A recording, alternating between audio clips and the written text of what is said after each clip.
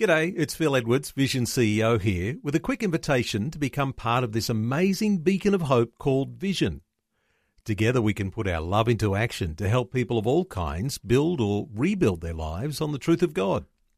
Please consider the part you can play during our upcoming Visionathon appeal, remembering that it's your support that makes Vision possible, including this podcast.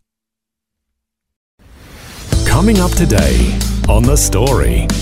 Somebody asked a question one day when I went along to one of these lectures and said, how could that match up with evolution? How could that evolve? And he said, I don't know whether I believe in evolution fully myself. And I thought, well, goodness me, he used a word there, believe, which didn't seem to me appropriate for a scientist. The Story. G'day, I'm Jimmy Colfax. Welcome to The Story. Well, people have been wondering for years, where did we come from and how did we get here? And for Dr. Don Batten, these are the questions he loves to address in his role as one of the scientists at Creation Ministries International. He was trained as an agricultural scientist and has spoken around the world on the creation issue, showing the errors in the evolutionary ideas he was taught. We'll hear his story today and find out how his views on the topic have evolved, as he has a chat with Shelley Scowen. Don, you were raised in a rural area in New South Wales, and so I guess your love about agriculture came right from the very beginning, maybe some of your earliest memories. It's just kind of a natural part of you? Yeah, I guess being raised, my father was a farmer and wheat, sheep and cattle, broad acre stuff, and so agriculture was sort of in the blood, so to speak, and I went to an agricultural boarding school, so, that rubbing shoulders with kids from similar background, and many of those, went on to do veterinary science or agricultural science at university, and, it seemed like a natural progression. Yeah, to learn a bit more about all the things that you're seeing around you. You say that you were saved at the age of 10. Tell us about the day that you met the guys from Open Air Campaigners.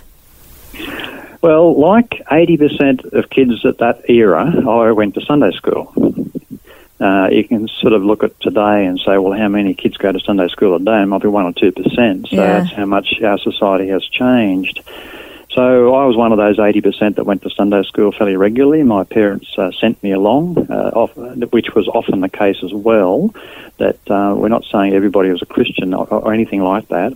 But people had a sort of a godly outlook in the sense of they respected there was a creator and they thought church was important, although maybe they weren't themselves, wholly sold out to the idea. They thought their kids should get grounding in those sort of things. So I was one of those kids, and I went along to the local Presbyterian Sunday school and I remember actually a godly man who was teaching us, a bunch of boys, and us boys really looked forward to our time with Mr. Black, and we longed for getting out of church and going to Sunday school. So he must have had something going for him. Anyway, I didn't really understand really what he was talking about, but one day I was up the street in the local town of Peak Hill, which if you travelled from Brisbane to Melbourne via the Newell Highway, you would have travelled through Peak Hill between Dubbo and Parks.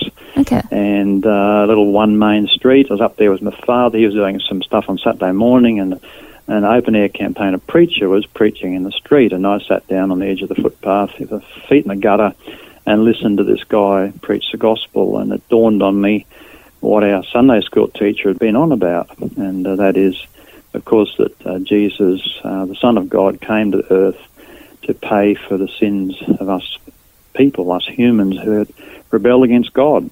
And at that moment I realised what it was all about, and committed my life to the Lord, received the forgiveness that he was offering. And the Open Air Campaigners had a correspondence course in sort of follow-up to help you get going, and I did that, and from then on I was following the Lord. But I wasn't say I was all straightforward, but yes, from then on, that's when it happened. It's funny how your Sunday school teacher did all of that watering and sowing of the seeds, but the Open Air Campaigners saw the harvest. It's great that you were in the right place at the right time and that person was available then too. Yeah, well, you look back on things and you see God's hand in all sorts of things. In fact, somebody said life's full of coincidences when you're a Christian. Yeah, something like that. Well, you then went to high school, like you said, a boarding high school, and then went on to university. And I guess during that time, you thought of God and science as being two very different concepts, probably similar to what's taught in schools today, where it's kind of mutually exclusive. You can't believe in science and believe in God at the same time. We see a lot of that around today, don't we? Yeah, well, I was the first sort of generation that really got indoctrinated in evolution in high school. Before the 1960s, most people don't realise, but before the 1960s, the curriculum in schools was very compatible with Christian faith. In fact, the government schools you could call Christian schools. Wow. In fact, the schools had school prayers. They had usually at the assembly once a week. They'd sing a school hymn. They would be addressed by one of the local ministers. The local ministers would be doing this. The pastors of the churches would have every week classes teaching scripture. But on top of that, if they didn't have that, there was actually a book that teachers actually read from. This is just the normal teachers, not RE teachers. The normal teachers would read some Bible passage and some commentary on the Bible. And this was in state schools. Wow. You didn't have to go to a Christian school to get at least some sort of Christian education. It wasn't until the 1960s that this wholesale secularization of the schools occurred. And God was kicked out effectively, and in came evolution. And it's 1962, 63 in New South Wales, and similar time frames in other states. And I was the second year of that new curriculum. And we were basically evolution shoved down our throats at every turn. It's much worse today. Mm. And basically the churches had no idea what to do with it. The ministers had no idea what to do with it. And from that moment on, the secularization of society moved at a pace. And that is, kick God out. We don't need God. We can think of everything in terms of natural processes. And so this began at that time. Now, I as a Christian, I didn't know what to deal with that, how to deal with that. And I just buried my head in the sand and said, what problem? I don't see a problem. Maybe God used evolution. And so you have these vague notions. I mean, when I asked pastors about it, they usually resorted to some sort of gap theory, that you have this imagined period there between the first couple of verses of Genesis where there was Lucifer's flood which destroyed the earth and created all the fossils and dead things in the rocks, and then God recreated in 6 days of creation. And a lot of them have thought that this sort of solved the problem, and I thought if they think that solves the problem, they don't know what the problem is. But I didn't know what to think about it. I just drifted along and tried not to think about it, actually. Now, the course evolution wasn't taught like, well, here's an alternative to God. It wasn't put in that context. But basically, here was a way of thinking about everything without reference to God or the Bible. And so, in other words, God becomes an unnecessary addition, an unnecessary optional extra that you can leave out without any real consequence. And that was the effect it's had on many people. You see, well, as I said, when I was a kid, 80% of kids went to Sunday school. Now, 2 or 3% maybe? Yeah. We see the wholesale secularization of society where God's been kicked out of virtually every area, except, of course, most churches on Sunday, and even some churches he's not present. Yeah, that's true. And I think a lot of that stems back to this whole evolution thing as well, because really, if we didn't need God to create us, then we don't need him in our everyday lives either. Well, if there's no God, if there's no creator, if everything just made itself, there's no need for a creator, then nobody owns us, nobody tells us what to do, we do our own thing. Yeah. And in fact, if there's nobody made us, nobody owns us, we're not accountable to anybody, so there's no such thing as sin, and so why did Jesus die on the cross? Yeah. So it all falls apart right there. If someone doesn't believe that God created us, you get nowhere in presenting the gospel to them. Yeah, because it's so foundational for the rest of our faith. Yeah. Yeah. Don, it was when you were in a zoology class, though, your professor of zoology got you thinking with one of the quotes that he said. Yeah, it was an optional lecture, and he was a popular teacher, and so his optional lunchtime lectures were often sort of pretty much full. And he would broach all sorts of subjects, and somebody asked a question one day when I went along to one of these lectures and said, how could that, whatever he's talking about, match up with evolution? How could that evolve? And he said, oh, I'm not really sure about evolution myself, or something like that, he said. I don't know whether I believe in evolution fully myself. And I thought, well, goodness me, he used a word there, believe, which didn't seem to me appropriate for a scientist. Yeah. Where the whole point is meant to be black and white and facts.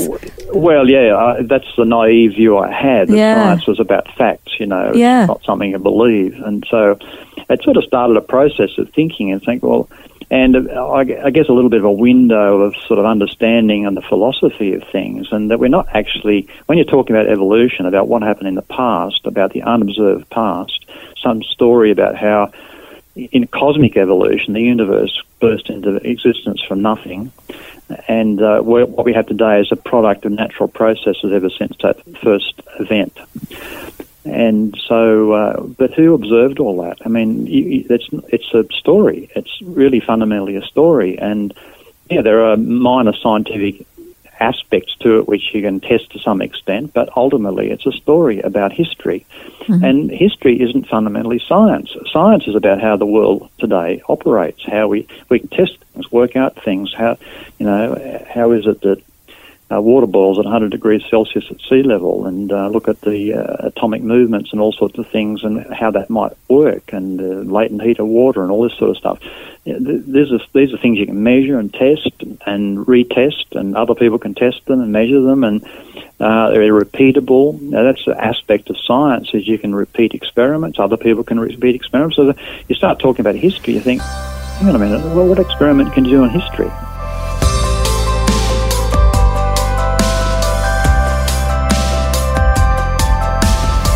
You're listening to The Story. Today, Dr. Don Batten from Creation Ministries International is sharing his story and how he came to be so passionate about the topic of creation. Next, he'll share about the time he was praying and heard God say to him, "Are you going to believe my word? Or are you going to believe the words of man?" That and more when we return. The Story. If this program has highlighted something you'd like prayer for, we'd love to pray for you. Call 1-800-PRAY-FOR-ME. That's 1-800-772-936. It's a free call. Or text 0401 132 888.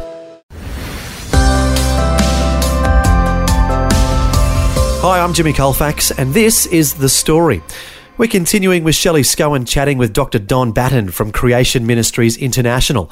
He's sharing his story and how his strong convictions regarding creation have developed in his life.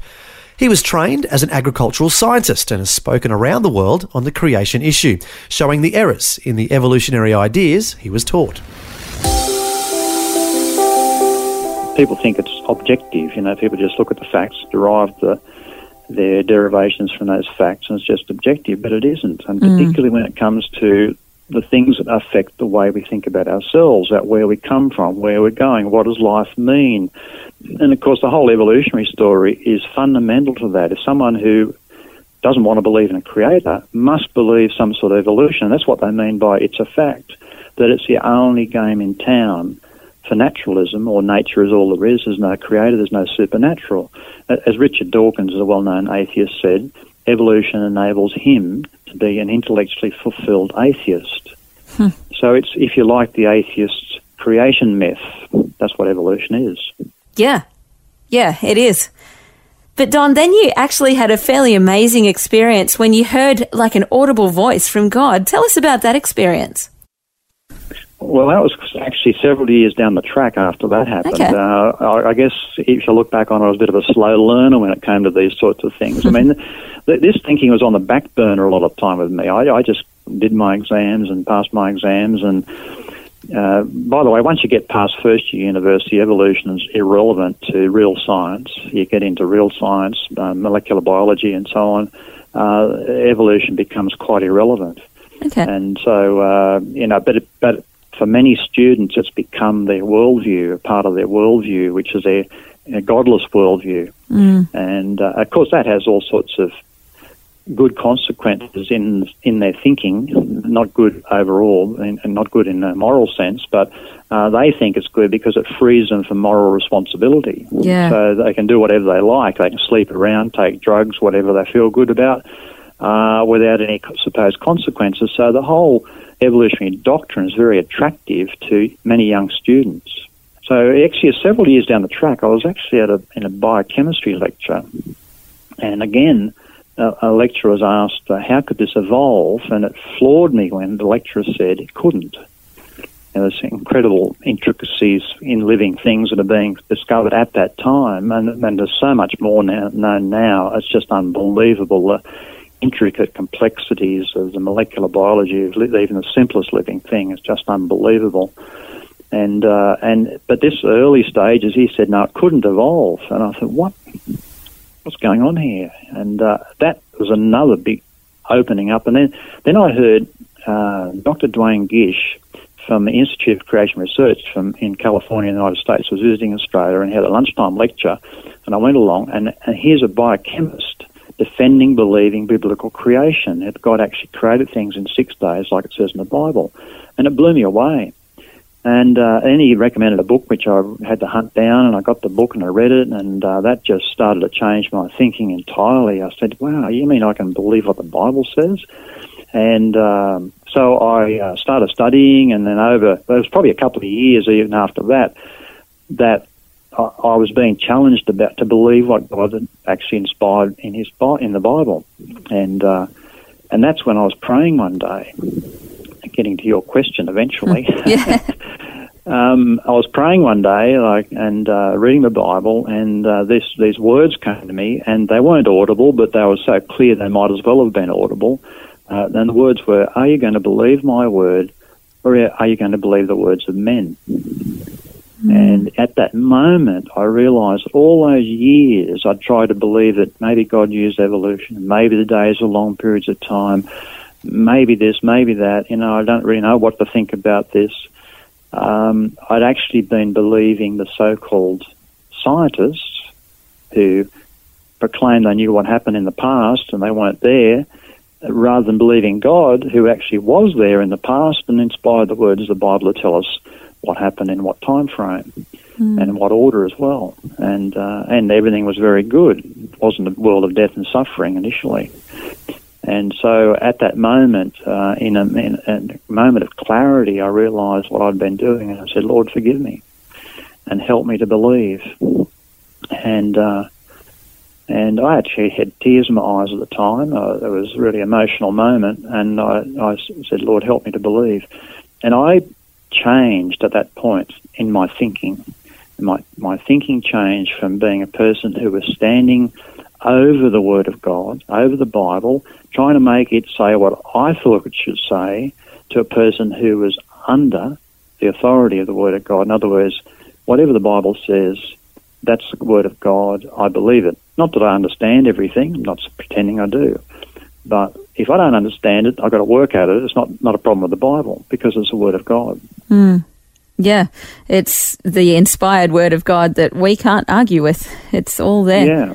But see, many people in our churches today, many people, and particularly people who have been through academia, have come through with that really bad attitude, which I had, which is, if I don't understand something in the Bible, then there's something wrong with the Bible. Now I've got to try and reinterpret it and make it fit what I think it should say. Yeah, that's a great point. The logical progression from all of that is to then seek to understand the Bible as much as you can, use it as a scientific tool in itself, and then you've been obviously endeavouring to defend it from everyone who would attack it as well. I guess that's why you've been so passionate about being involved in Creation Ministries? Yeah, well, the creation message and the creation apologetics was so fundamental in my own Christian walk and so helpful. Of course, then I became passionate about helping others to understand these things as well, and that's how I got involved. And you've seen a lot of fruit from that as well, from people high up in academia to just normal average Joe who rocks up at church or whatever for an interesting night out. It really is a change of worldview for everyone. Right across the spectrum, that's true, from university professors right through to people who hadn't had much education at all. In fact, in the UK, I came across a guy who was actually illiterate, but he'd been an evolutionist. And how did he get that? From TV, from watching David Attenborough and so on TV. Yeah. So it affects everybody. Every spectrum of our society is indoctrinated in evolution. Yeah. And you go to national parks and it's written on the interpretive signs that you see wherever you go. Yes, it is. The evolution story. It's just such slow drip. And people think, well, it must be true because that's all we hear about. Yeah. Oh, I heard it in a kids program the other day as well. It was on one of the little kids programs and they were talking about dinosaurs being millions of years old. I mean, it happens right from when children are tiny. It's just indoctrinated in us. It's funny you mentioned about the TV documentaries, and whenever I happen to watch those, I actually quite enjoy watching them because it makes me worship God in a whole new way because I just see the complexities of his design. And then you hear the narrator talking about all this evolutionary thinking and you're just there going, have you just seen the same things that I've been seeing on your documentary? There's such a disconnect, isn't there? Yes, there is. In their thinking. I mean, Richard Dawkins, again, he said that biology is a study of things that have the appearance of being designed. Okay. I think it's denial, though, isn't it? Like you said, it is that just willful denial in many aspects. Well, Romans chapter 1 says that the attributes of God are seen in the things he has created so that people are without excuse. Yeah. They have no excuse for denying that God exists. But it says there they willingly suppress the truth in unrighteousness. They deliberately suppress the truth in unrighteousness. So basically it's the rebellious heart of man that looks at the creation and then tries to figure out how it all happened without a creator. Mm. Doesn't even add up logically in my mind. But anyway, I guess the biggest thing for us is to pray for these people because it isn't just their head that's hurting, it's their heart as well. They need a change of heart. Absolutely. Ultimately, it's a change of heart. People need to acknowledge their rebellion against God and turn away from that, turn to God, their Creator, their Saviour, for the salvation that he's offered. And so, yeah, I mean, it is of the heart, but the intellect, I mean, it's the whole person. And so these intellectual things are fundamental to the unbelief. So, because it says they suppress the truth in unrighteousness. So they know the truth in their heart of hearts. They know the truth, but they suppress it. Yeah. And so, so God's placed in his creation abundant evidence that he exists. Yeah, absolutely. Thanks so much for your time today, Dr. Don Batten. Really appreciate you, I guess, sharing some of your own journey, marrying up science with your faith and how that can apply to us as well. Thanks for having a chat this morning. Thanks, Shelley. It's been a pleasure with you. That was Shelley Scowen chatting with Dr. Don Batten from Creation Ministries International. And I think it's worth repeating those important verses in the Bible he mentioned regarding creation, found in the first chapter of Romans. For since the creation of the world, God's invisible qualities, his eternal power and divine nature, have been clearly seen, being understood from what has been made, so that people are without excuse. So, when we see a beautiful sunrise or sunset and think of God, that's how he designed us. That's one of the ways he reveals himself. So we have no excuse to deny he's there. If you'd like to learn more about God's creation and Creation Ministries International, their website is creation.com. That's simply creation.com. Well, thanks for joining us for today's enlightening conversation on creation with Dr. Don Batten. Until next time, I'm Jimmy Colfax, encouraging you to share your story with someone today.